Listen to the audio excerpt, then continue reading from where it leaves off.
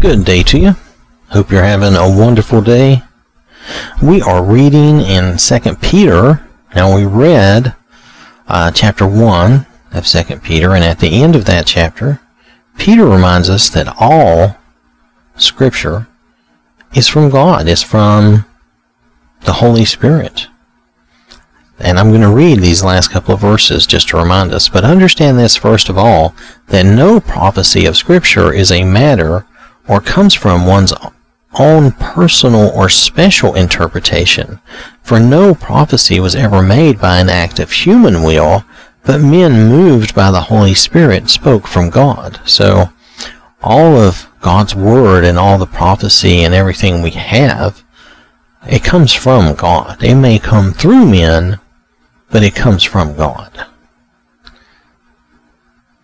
So that's the end of the first chapter. Now, we are ready to read 2 Peter chapter 2, and I am reading from the Amplified Bible, and Peter's going to continue on from that thought into this. He says, but in those days, and he's talking about in the past when, God,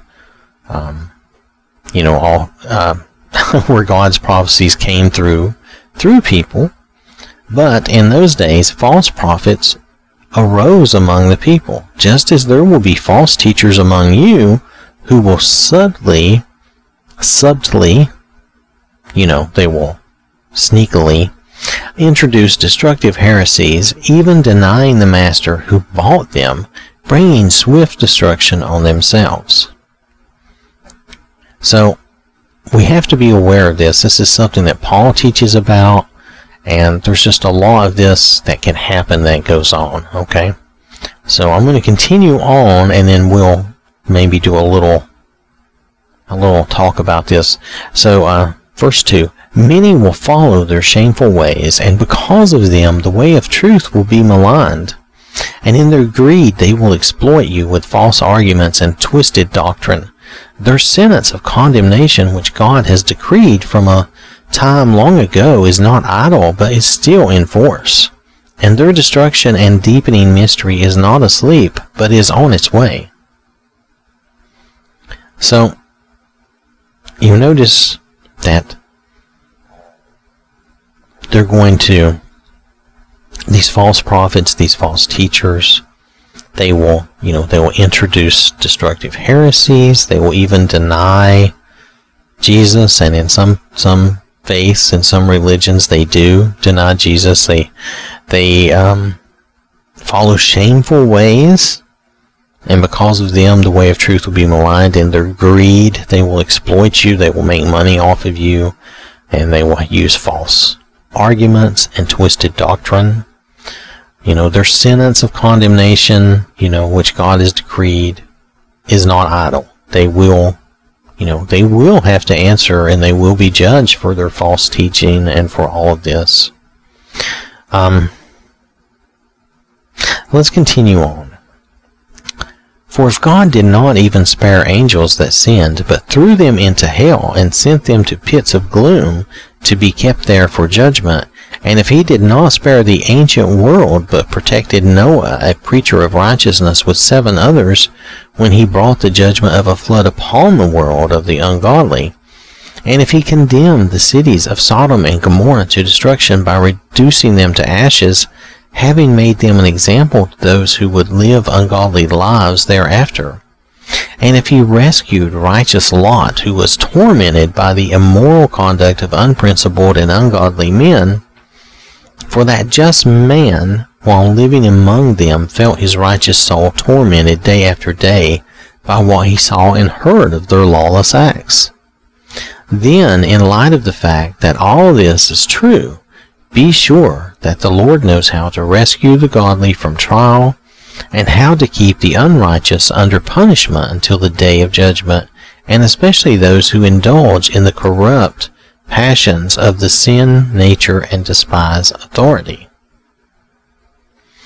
Here we're talking again about people knowingly even doing wrong and knowingly being against God, whereas before we're talking about false teachers and false preachers, false prophets. They knew They knew they were wrong, and they're deceiving other people and leading them down wrong paths. And I'm gonna mention something which you can kind of take as a humorous thing, and you can take it as a human custom if you want. But Paul strongly opposed circumcision and ritualistic food laws, and he tried his best to teach that to all those congregations and make sure that they understood that those things were not necessary. Yet, even today, it's almost a presumptive tradition that Christian people in this country in the U.S., are routinely circumcised. And I believe it all leads back to false teaching from those people. I believe that still ended up being accepted by a number of people, and then over time that false teaching just kind of took over. And it's just kind of an accepted routine thing, kind of a tradition. But it's not necessary. We shouldn't be doing that. There's no reason to do that. I'm just saying there isn't. I mean, if it's different if you choose to do that to yourself, but choosing to do that to another out of a false sense of that's the right godly thing to do, it's not. That false teaching that Paul taught against, unfortunately, still took hold and is still alive today. Some people believe they have to do that. If you don't read and study your Bible, you don't realize that you don't have to do that. You don't need to do that. So, just throwing that out there as one example. There are other examples of false teachings working its way into congregations and into the kind of the psyche of the Christian society, where they get certain ideas from these false teachers that are wrong. And it's come down over the centuries. That's just one little example.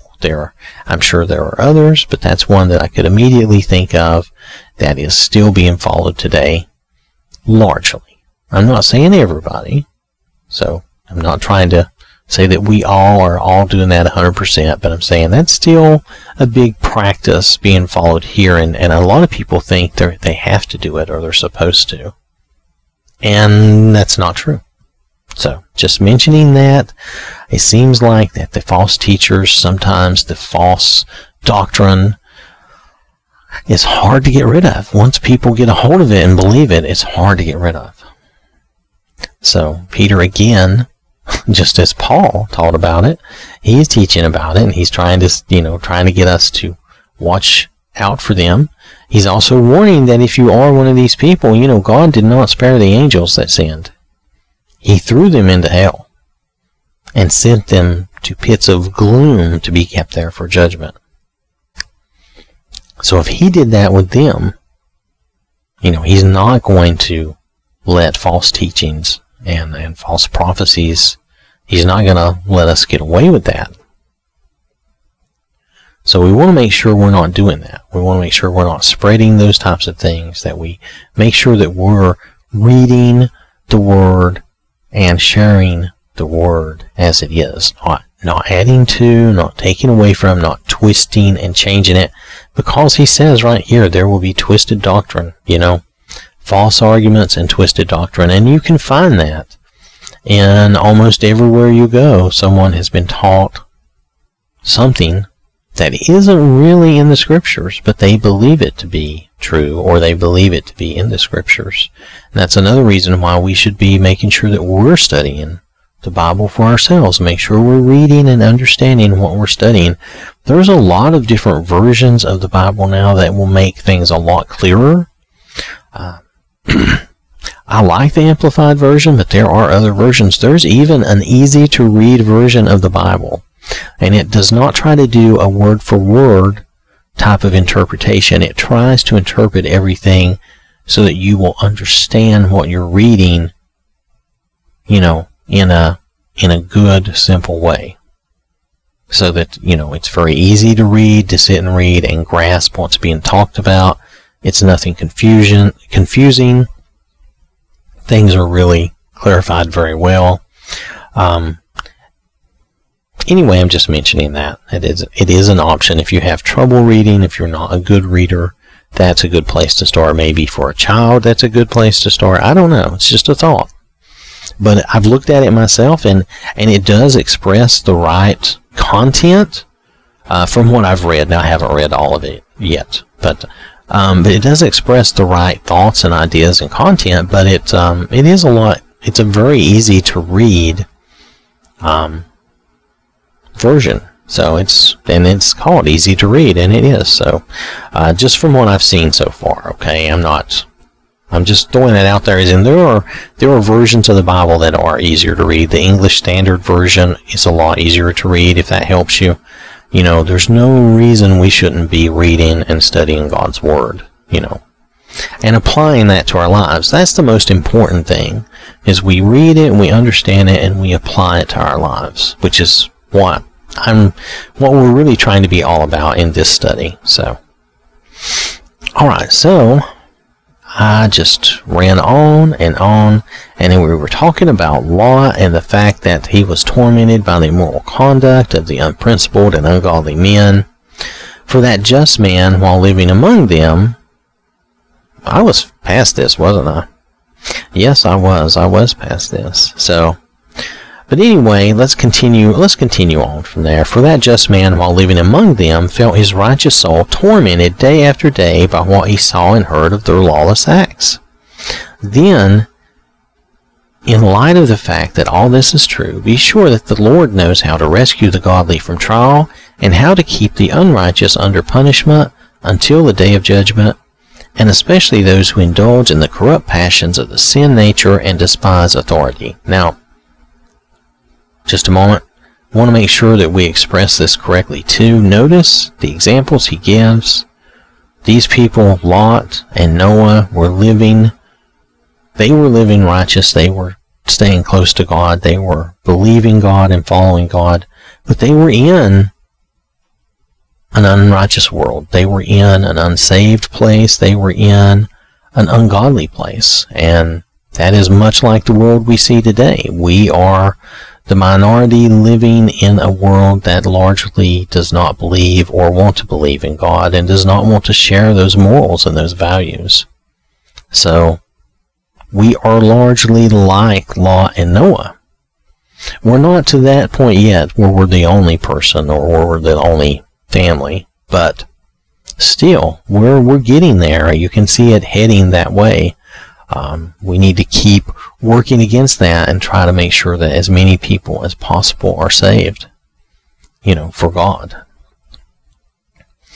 Okay, presumptuous and reckless, self-willed and arrogant creatures despising the majesty of the Lord, they do not tremble when they revile angelic majesties, whereas even angels who are superior in might and power do not bring a reviling, defaming accusation against them before the Lord. But these false teachers, like unreasoning animals, mere creatures of instinct, born to be captured and destroyed, reviling things they do not understand, will also perish in their own corruption. In their destroying they will be destroyed, suffering wrong, destined for punishment, as the wages of doing wrong. They count it a delight to revel in the daytime, living luxuriously. They are stains and blemishes on mankind, reveling in their deceptions, even as they feast with you. They have eyes full of adultery, constantly looking for sin, enticing and luring away unstable souls. Having hearts trained in greed, they are children of a curse, abandoning the straight road that is the right way to live. They have gone astray. They have followed the way of the false teacher, Balaam, the son of Beor, who loved the reward of wickedness. But he was rebuked for his own transgression. A mute donkey spoke with a man's voice and restrained the prophet's madness. These false teachers are springs without water and mists driven by a tempest, for whom is reserved the gloom of black darkness, for uttering arrogant words of vanity, pompous words disguised to sound scholarly or profound, but meaning nothing and containing no spiritual truth. They beguile and lure, using lustful desires by sensuality, those who barely escape from the ones who live in error. They promise them liberty when they themselves are the slaves of depravity, for by whatever anyone is defeated and overcome, to that person, thing, philosophy, or concept he is continually enslaved. For if after they have escaped the pollutions of the world by personal knowledge of our Lord and Savior, Jesus Christ, they are again entangled in them and are overcome, their last condition has become worse for them than the first. For it would have been better for them not to have personally known the way of righteousness than to have known it and then to have turned back from the holy commandment verbally handed on to them. The thing spoken of in the true proverb has happened to them.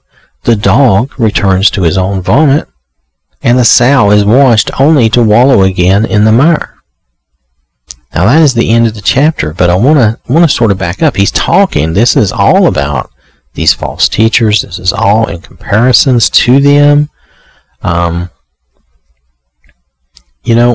They are presumptuous and reckless. They're self-willed and arrogant. They, it's just, they revile angelic majesties. They will speak badly of things, whereas angels who are superior in might will not bring an accusation against them to the Lord. But these false teachers, they will say all kinds of things and do all kinds of things. They will trick and deceive people into following them and to perish in their own corruption. They will perish in their own corruption because they don't really understand. They revile things they don't understand. I mean, obviously, if you're being a false teacher, you're not really understanding. You're living for yourself selfishly. They delight to revel in the daytime, doing things, that we would consider calling it to be, Anyway, they are stains and blemishes, reveling in their deceptions even as they reveling in their deceptions even as they feast with you. They have eyes full of adultery. They're constantly looking for sin, enticing and luring away unstable souls. All these things, go to false teachers, and we should be able to tell by the Word of God when someone is a false teacher, when they're teaching something that isn't there. Now, I'm not talking about someone who's good and has the right intent. They're trying to teach their congregation or teach their class, and they're, and maybe they've misunderstood or they have something wrong. That's different. You can correct that. That's someone of a good heart, of a good nature. But we're talking here about real false teachers who are purposefully doing it. They're doing this just to make money, just to live this lifestyle where they can revel in whatever they like to do. They're very adulterous, and they're always looking for sin and to commit, basically. They are children of a curse, and they're really still enslaved to sin. But if they can, they will fool you and deceive you into following them. And the thing is, some of them, as he's speaking here, some of them, they actually knew, the Lord. They actually knew the Lord, and they escaped the pollutions of the world, and then they went back to them. They actually went back to them. And thus he's talking about a dog returns to his vomit, and a sow wallowing in the mire, a pig wallowing in the mud, and going back. They promise them, they promise the people who are following and listening to them, they promise them liberty when they themselves are slaves of depravity. So they are continually enslaved themselves, so they really can't help others. Anyway, it's something we really have to watch out for. It's why we have to make sure that we judge what people are saying and promoting and teaching. We have to make sure we judge that by the Word of God, and make sure that what they're saying follows the Word of God. If it doesn't follow the Word of God, then it's wrong. If people are taking scriptures and twisting it to mean something that it obviously does not say, then that's wrong. That's just plainly wrong. And like I said, we're not talking about a case where someone is accidentally wrong or mistakenly wrong. That can happen to any of us, and that can be corrected. We're talking about people who are purposefully teaching falsely. They are purposefully deceiving and taking advantage of others. Usually, as Paul has mentioned at times too, usually this is for greed. Well, here Peter says it too. If you go down to verse 14, having hearts trained in greed. They're doing it for their own benefit, for their own greed. And that's why they're doing it, to better themselves. They don't care about the people that they lead away, because it says they entice and lure away unstable souls. They don't care about those people. They just care about the money and their lust of the flesh that they can enjoy, because they are doing this false teaching. So this whole chapter really is all about them, with very little else to talk about, except that there's a lot of that going on. Except that God does know how and does rescue the righteous, from an unrighteous world. When things are crazy in this world, and we know and we see people following things that we know are untrue and are wrong, but it is a sad thing that all this false teaching, there's a lot of false teaching out there that has grown. I'll tell you another one that's a few centuries old. The Mormons' belief in John Smith. If you look at that, that's a false prophet, a false teacher. It's plain that that's what he is. And true, the same is true for Muhammad. Muhammad came in much the same way. He's before John Smith, but in much the same way. He came in the same way, in the same vein, having seen an angel and declaring things that are untrue. And they put him up as their prophet, just like the Mormons put John Smith up as their prophet. And in both cases, those are false teachers, false teachings. Those are things that are wrong. So there's more like that in the world. There's a lot of others. We could talk about other little religions that have popped up here and there with different people claiming to be the Messiah and claiming to be this or that. But I think you understand. It's all the same. It's a lot of false teaching, leading people astray, and it benefits them. In their lifetime, they take advantage of people, and it benefits them. So, all right. That is 2 Peter chapter 2. I want to thank you for listening. Hope you have a wonderful day. I pray the Lord will keep you safe and watch over you. And remember, God loves you.